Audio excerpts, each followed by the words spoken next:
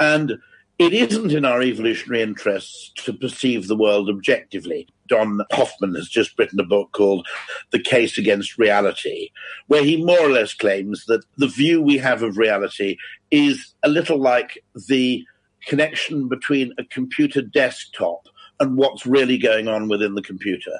That it's effectively an interface that our brains create to optimize survival by making the external world intelligible. Once you acknowledge the fact that people don't perceive the world objectively, they don't respond to reality, they respond to a meaning they attach to a reality. Welcome back to the Brain and Brand Show. I'm Timothy Maurice, and I'm super excited to announce a special 3-part series. Over the next 3 episodes, I'm going to share 7 simple and practical ways you can apply behavioral science to your personal and professional life, all in order to accomplish more and make changes to habits that are difficult to change. You can expect this 3-part series to be short and straight to the point, with notes about behavioral science ideas in the episode description, just in case you want to do more research on the topics. If you're new to the podcast, welcome to the journey of applying the best insights and research about the brain to your journey. Make sure you check out our previous episodes with some of the world's most accomplished researchers and authors. I also have some really cool interviews coming up with some people you're going to enjoy. I would appreciate if you do 2 things for me. 1, share this episode with someone you text often. 2, leave a comment about your experience of this podcast on whichever podcast platform you're listening. Okay, here we go.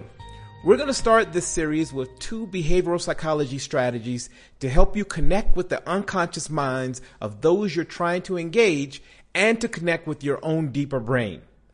The 2 ideas are the endowed progress effect and stimulus devaluation. And I promise to make these super simple and easy to use. Let's begin with the endowed progress effect. This effect simply makes customers feel that they have a head start and that they have less work to do to get to a goal. Here's a research example of how it works. Researchers Joseph Nunez and Xavier Drez tested this idea with loyalty cards for a car wash.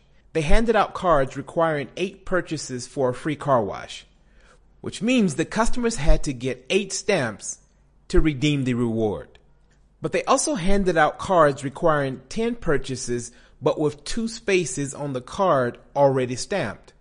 Although each group had the same amount of purchases required to get the reward, after 9 months, a greater percentage of the people with 2 free stamps had redeemed their cards. It was the perceived progress, not actual progress, that triggered the behavioral movement. Our brains want to feel like we're moving. Remember, both needed 8 new stamps to get the reward, but the 2 stamps for free made getting to 10 feel like they were already on track. I use this strategy with client acquisition. I'll share with the client that after 5 consulting sessions, they'll get a free book if they sign up now. And then what I'll do is I'll include our briefing session, which they didn't pay for, as a free session. As with the coffee example, it makes clients feel like they already have a head start and reduces the perceived amount of work. The brain focuses more on what needs to be done versus what has been accomplished. So what you're essentially doing is reducing brain stress by using the endowed progress effect. And the word endow in this context simply means to add perceived ability or to build perceived movement into the process.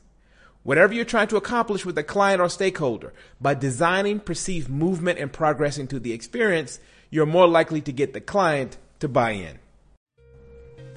Before we move to our second key idea, here is a snippet from a previous episode about quantum emotions. Is that why some arguments can feel like an atomic bomb? Oh, well, I love that. And boy, isn't that true that it is real. It is just as real as the energy that I described earlier, where the communication inside your body is communicating to your cells. These energy waves communicate at a quantum level outside of you. She is being affected by their pheromones. So we are all communicating with these molecules of emotion, and they are being communicated, they're being picked up by the skin and the nose of the people that are around us.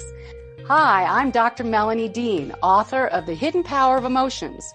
Check out my conversation with Timothy Maurice on the Brain and Brand Show. All right, let's move to number 2. While the previous example was about clients and customers, this example can be applied to your personal life. If you've ever tried to stop a bad habit like snacking late at night, you know it's hard. And motivation can quickly dry up without a little psychological strategy. This is where a stimulus devaluation comes in. This is just a fancy sounding economics term that means to create friction between repeated behaviors to reduce the habit. Going back to snacks, let's go back to snacks. An example is by putting snacks in hard to reach areas, either really high or up out of immediate reach, the extra stress and friction you need to grab them will signal to the brain over time that it's just not worth it, devaluing the snack's worth. Now, sure, sometimes the cravings will be stronger than the friction and you'll end up snacking. But when you're consistent with this strategy, over time adding in friction, it will begin to wear the habit down. Another example of devaluing the thing you want to change is, let's say you want to stop watching so much TV. You could ask someone in your home to put the remote away, out of sight, and replace the area where the remote usually is with reading material or some game. In both of these examples, we are overriding logic and communicating to the emotional, deeper side of our decision-making brain, the part of the brain that is regulated more by feelings than measurable logic. I hope you'll begin applying these ideas immediately. And I really look forward to your thoughts.